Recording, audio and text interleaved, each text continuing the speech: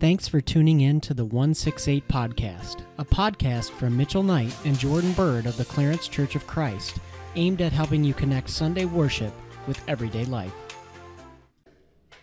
Welcome, everybody, to another edition of the 168 Podcast, where we are aiming to have conversations that help you and us to pursue Jesus all 168 hours of the week. And so today we're actually going to have a discussion around the resurrection of Jesus and what is the case for that. And we're going to throw it to Mitch. He's going to carry the bulk of our conversation just as far as the content today. He read a book based on this for one of his classes that he's doing right now. And so we're going to have a conversation about that and the implications that has for us today as far as following Jesus. And so, Mitch, why don't you share a little bit more about the book, the overview, and then we'll kind of get into it. Sounds good. Thank you, J Money. So as Jordan mentioned, in my master's degree in Bible and theology, one of my courses is in apologetics. So for this course in which I am learning how to defend our faith, I had to read a book called The Case for the Resurrection of Jesus. I'll include that in the description for the video as well as when I make the Facebook post, so you guys can check it out if you want to.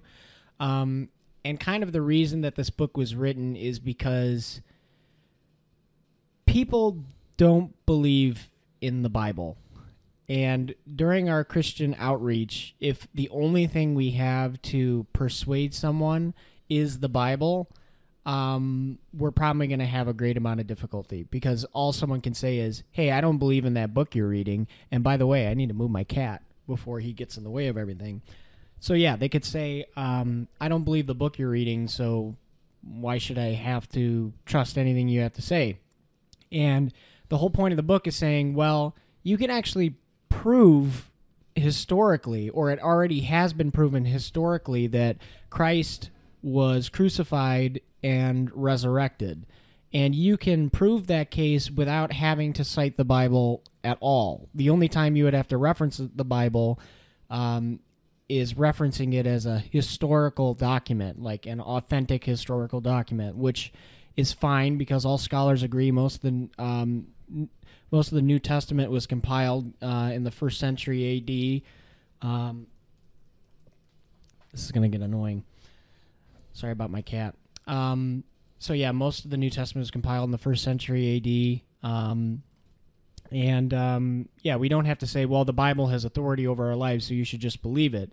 When we talk about the Bible, we talk about the Holy Spirit and his inspiration for the text and all of that.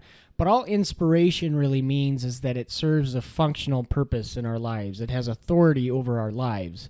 It doesn't really have a whole lot to do with truth. It has a lot to do with authority and function. So looking at the Bible as a historical document doesn't really get us in the traps from the, just believe the Bible approach that I mentioned a little earlier.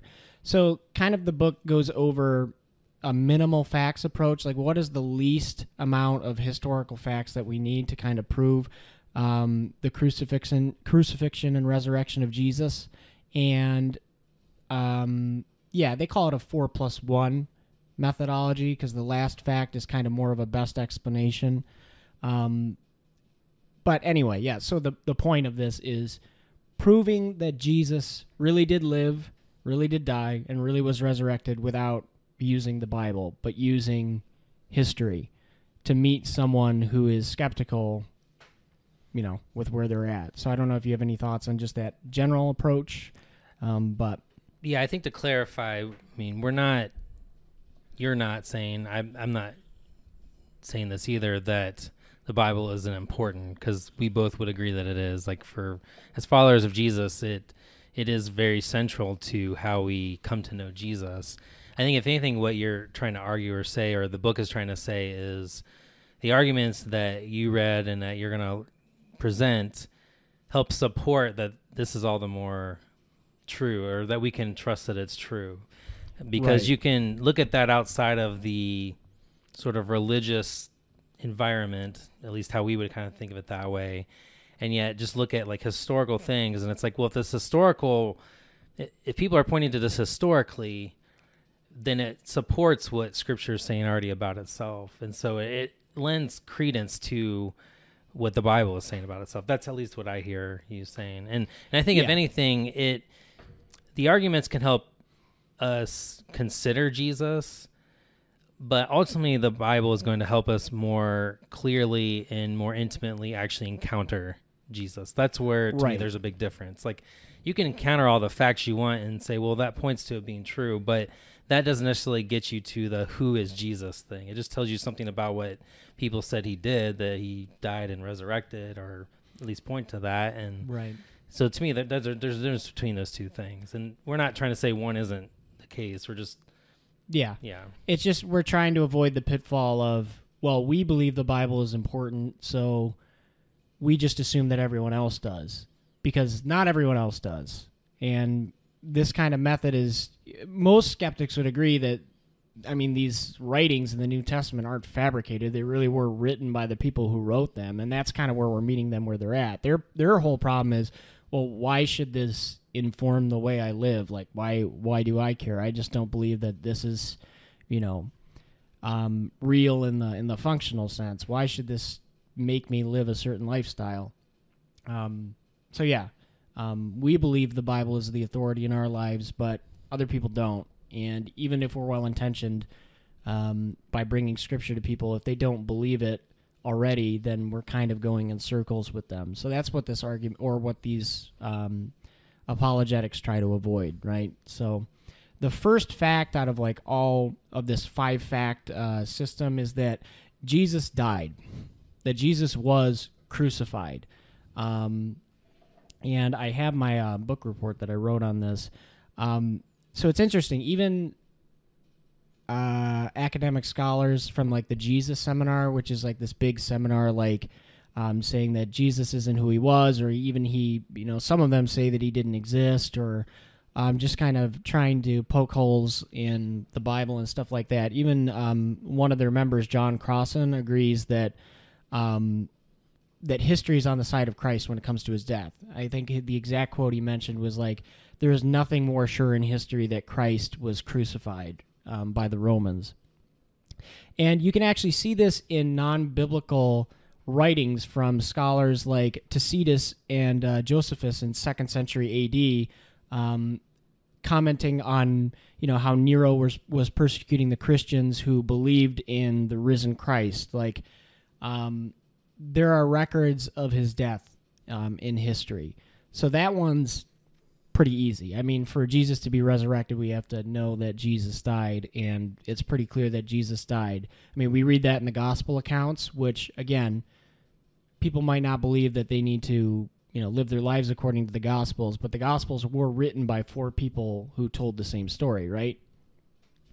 And then the second fact, which is really interesting to me, is that the disciples believed that Jesus rose from the dead. This isn't trying to say that, hey, we know for sure that Jesus rose from the dead just because the disciples believed it. We're just trying to, make the case that the disciples really believed that they saw Christ rise from the grave. And to kind of go through that, the book gives an acronym called POW, which is POW, by the way. POW, yes. Which is Paul's testimony, oral traditions, and written traditions. So the first thing is that, well, why would you cite Paul if you say you're not citing the Bible? Well, Paul is independent from the gospel accounts. He didn't meet with the other disciples or apostles at that point until, 2 or 3 years later, I think. And his testimony was based on seeing the risen Christ. And in his writings, he was quoting oral tradition that has been proven in history to have existed years prior to those writings. So there was kind of making the point that this belief in the risen Jesus was consistent, from the time of whatever it would be, 1 AD up until that point. And then there are the written traditions, which I'm just trying to find here,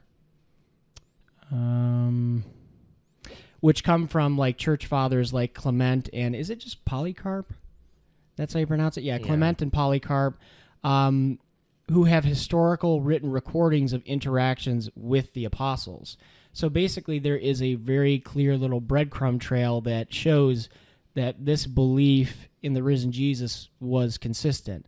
And I think, obviously, the last major thing that the disciples really did believe this is because they suffered and died and were martyred for it. So even if you think they had a false belief, you could still agree that they believed in it, because no one's going to die that way for a lie, typically, right? People are going to die for what they believe in.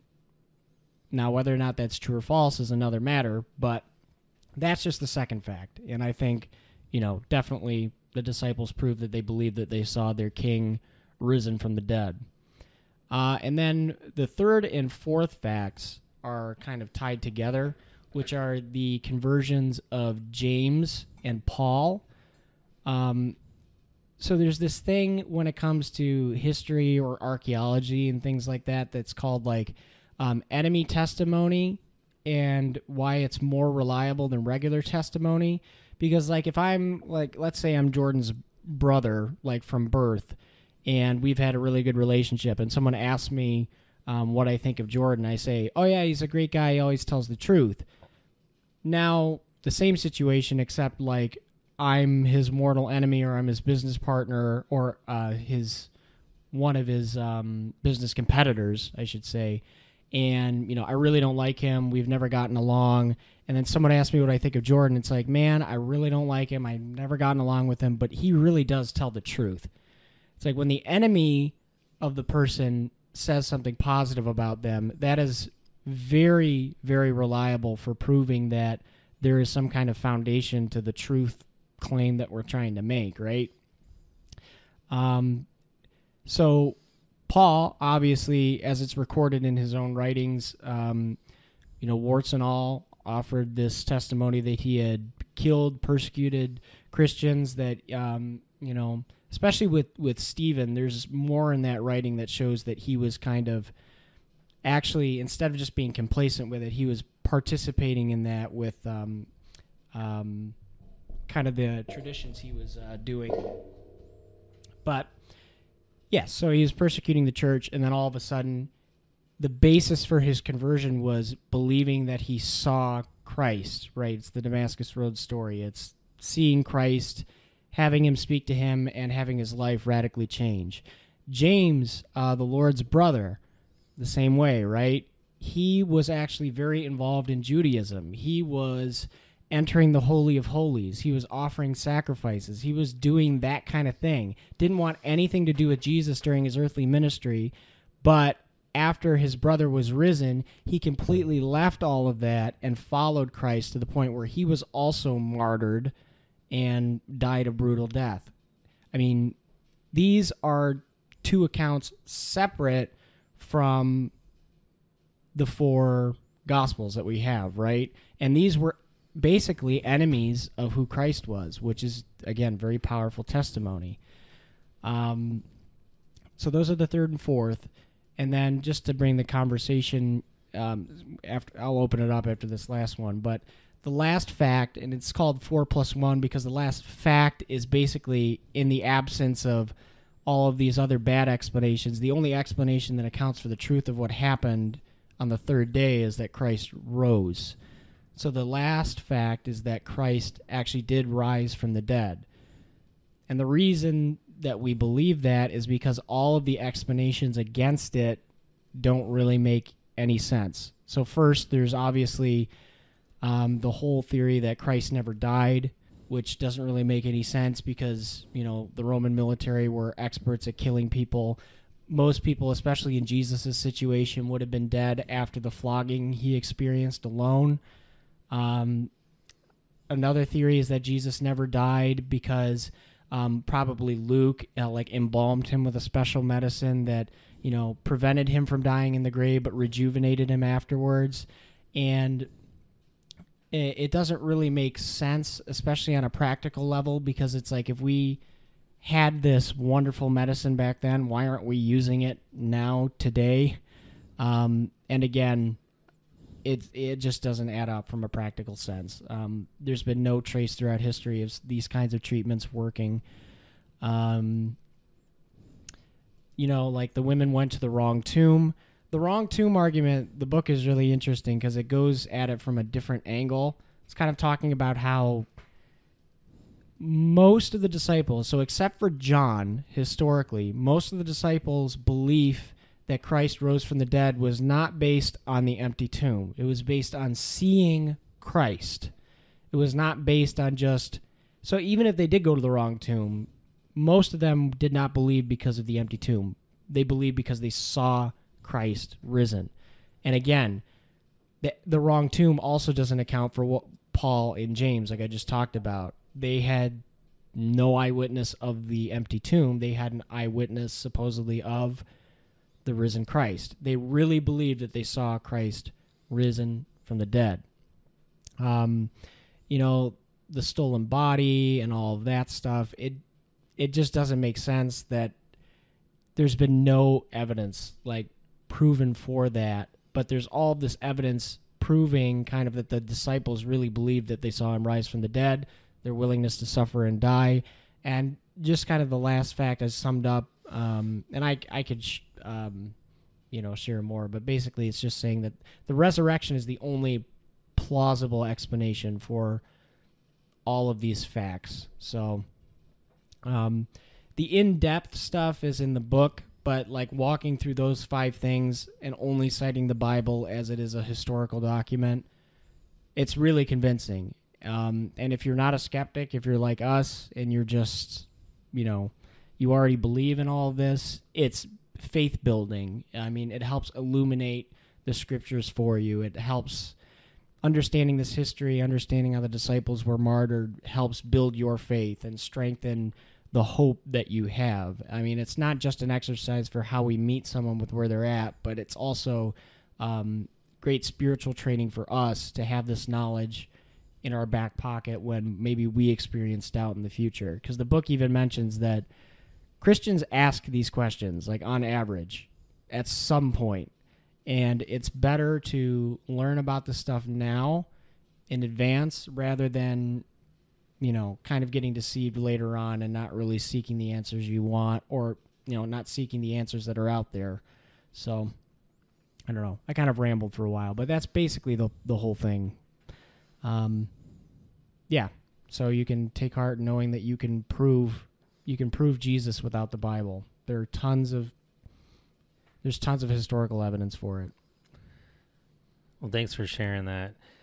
What would you say, like, if I'm just thinking like someone taking in what you just said and being like, wow, there's no way I could just articulate all that stuff you just said.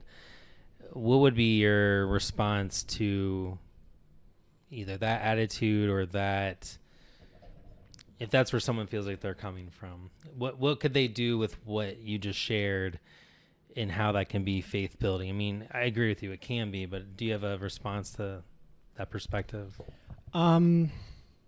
So you just mean like from their own personal experience or sharing it with like other people or both?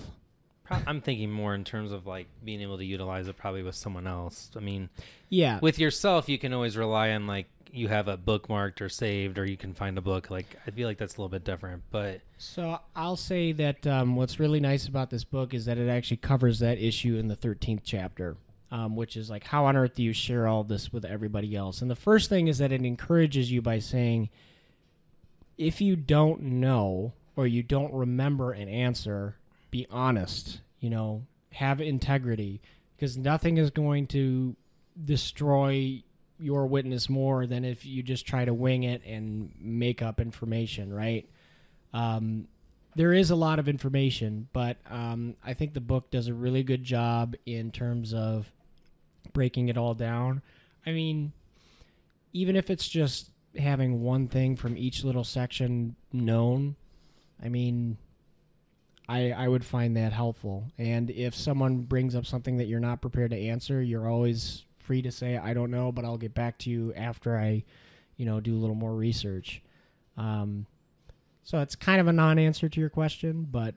No, I think that's helpful. I mean, I've heard that before, but I think it's good to, even for me to hear again of, I don't know, but I can look into it, or I'm willing to look into it, is far more of an honest I mean, it is, if you don't know, it is honest, but it's more of a helpful answer than to just either try to make it up and like make it more difficult to further the conversation, or to even just avoid the whole thing and be like, well, your hang up doesn't matter, you should just believe it. Like, just sort of like sidestepping the person's inquiry if that's where they are to start with.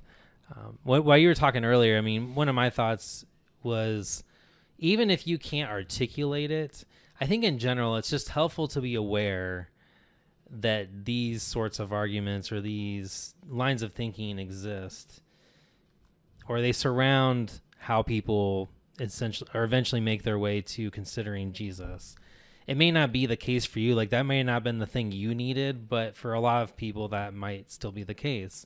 And so even though it's not a like big thing for you, it may be helpful for someone else. And so, but again, just being aware of that and not coming across as ignorant to somebody, because from their perspective, they're going to be like, well, you're just ignorant. You don't know anything about, anything else in the world. And that's not to say that they're right in their perception of Jesus or the Bible, but it is attempting to try to meet them kind of where they are. And so just being at least aware of it, I think is helpful in general. And I think some of these arguments alone have to do with just the idea that like the Bible itself, like I've kind of used this before, just talking about it. Like a lot of times I think we come across like the Bible just kind of dropped out of the sky. Like God just plopped it down in front of us as if there's no history connected to it or anything like that. But the contrary is actually more true. Like the Bible, its content and the authors, and specifically the focal point of Jesus, are all intertwined with history. Like you can't pull those realities apart. And to me, like the stuff you're talking about, all the more points to that, right? Like you can't, because you could try to say this is just a religious book that a bunch of people sat down and wrote and plopped it there and Christians believe it. But the reality is it isn't just this book of like a fairy tale, because there's so many parts of it that are intertwined in history that it's hard to pull it apart from that, to act as if it's just something that's made up. And so knowing this stuff is at least good to, I think, be aware that that's the context that surrounds even the very scriptures that we hold dear and believe, or, find our belief in Jesus in. And so that was one thought that crossed my mind. And I think in general, like we would use those same methods for something we're trying to figure out, right? Like someone brings up something we've never heard before. We're going to probably go through all these same moves to try to verify, is that something I should take as, is that truthful or is it not? We're going to go through like, well, does it even match up with reality? Does it match up with history? Did this person just say, oh no, like this is, I'm trying to think of something like crazy. Like someone just all of a sudden says like gravity doesn't exist anymore. You're going to do a bunch of research that goes through almost these same kind of steps, and but eventually you're going to get to the history of like, well, this guy, Isaac Newton, and then like all these things that go back through the history of like how we understand gravity and space exploration. Just all those different things are going to help verify how you make sense of that reality. And the same is true with how a lot of people are approaching scripture. Again, you may not need that very thing to believe in it, but it is helpful for a lot of other people to make that step or that jump. So like my encouragement as well, kind of going back to your question earlier, is that other people have already done the work for you. Like your journey in learning this information is just ingesting it. You don't actually have to do the grassroots stuff that other people have done. The footnotes are there, the references are there, they're all there. Christianity is the only world religion that stands the test of criticism. It matches any question that's thrown at it. And another point of encouragement is that starting these conversations is really easy, especially in this country, because I think people are tempted to, with all the, science is all there is kind of thing, right? They look at Jesus as like a legend or a myth or a fable or something like that. So I had a really great conversation with a close family friend the other day, where basically it started by me just saying like, yeah, actually right now I've gone, I've studied or how did I put it? Yeah, I've studied the enormous amount of historical evidence for Jesus. And like, her eyes like lit up, because it's like, wait, really? There's historical evidence for Jesus? And then it's like, yeah. Have you actually considered that pretty much all scholars agree that Jesus actually historically existed and was crucified. We have all these different sources that show that he actually died. It's like, oh, wow. Also, the disciples seem to really believe that he died. Like, I mean, it just kind of all rolls off. I mean, and it's really easy. So, I mean, it's not that it doesn't take time. I mean, I had to read a book for this stuff, but it's like really, I have to use big words when I say this because we're dealing with like academic stuff, but I promise you, I'm really not that smart. I just read the book. That's all I had to do. I read the research and the information that other people did, whether they are already agreeing with the faith or whether they were already disagreeing with the faith. You're using all of the resources. You just read. I mean, if you're willing to learn, you'll learn it.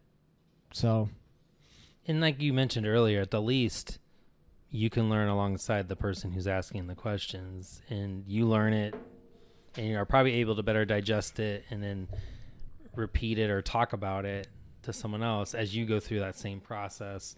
And it's going to mean a whole lot more to you because you're not just doing it void of a relationship or a conversation with somebody. It's like, well, no, you actually want to know, like, you know, like I do believe this, but like, how do I help connect this part of reality to what I believe?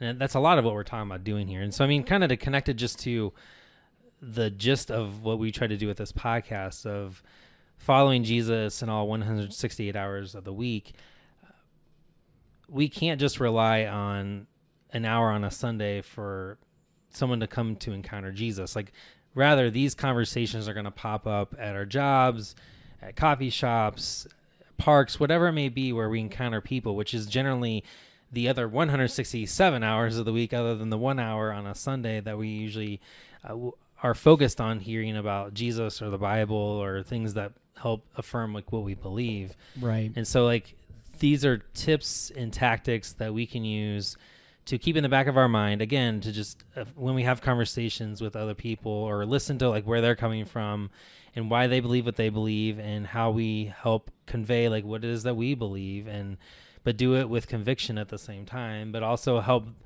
the other person to consider, have you considered this reality or your critique about Christianity or whatever it may be. And again, like I said, I don't think it's that you have to be able to articulate all of it, but just being aware of it, I think, is very helpful in already breaking down sort of the divisiveness that could come up in a moment or a conversation like that. Because it could be easy of like, you're critiquing my faith, and you just sort of like pause or put up a wall. But just being aware of it, just I think helps break like, there's people who have these questions, and okay, here we are. And I'm just going to say, like, all this stuff that we've talked about so far is to get people to the point where we are, which is where we believe that the Bible has authority over our lives. So if we convincingly can show that Christ lived, he died, and was resurrected, well, if he was resurrected the same way he was, it proves exactly who he was. And he has a lot to say about how we should live our lives. If the God of the universe is Jesus, and he is who he said he was, and he also said he fulfilled the law and the prophets, everything is back-reaching. Like, it proves that all of this is true. Like, that God wants this out of us, that he has done this for us, that he loves us, and that there is a lifestyle that we're called into. So it kind of just... it verifies the inspiration part of Scripture, that this isn't just, it didn't just happen to come together based on a bunch of historical documents. They are historical documents, but God compiled all of these together for us because they inform our life and they help us to live tethered and close to him. So it's a stepping stone to getting someone to not only believing the Bible is true, but to become a doer of the word rather than just a hearer of the word, as James says. So, yeah, I mean, the kind of the flip side of the whole conversation is, I think in the end, none of us want to be someone who believes something and it's just separate of the rest of reality. We don't, I mean, that's not what the Christian faith, that's not what following Jesus is about, is this divided mentality or compartmentalization of life where it's like, I do my religious or spiritual stuff here, and then there's like the rest of reality over here. Like I do the Bible stuff here, but then I do history and science and math and all these other things over here. Like, No, that they're all intertwined together. Like the thing you're giving your life to and following Jesus, you want to intertwine with reality. Yeah, and that's the point. It's real. And so this I think helps bridge or like weave those things together. It's not that they are apart to start with. The problem is that we've been deceived to think that they're apart to start with. And so a lot of this is just helping people move from unbelief to belief in what is already reality. And for us as Christians, I think it's to move ourselves from two different kinds of hope, right? Hope that, man, I hope this is true. Like, I really hope this is true, to hope as in, yeah, this is true, and I'm waiting for God's Son to come back again. Like, I'm like hope for the future rather than hope for truth. So that's what's valuable for us, I think. Mm-hmm. Any last words? Go Bills. If I had a dog named Rolex and a dog named Timex, could you say that I have two watchdogs? Yeah. And on that note, thank you for joining us for the 168 podcast. We'll catch you next time. Bye, everybody.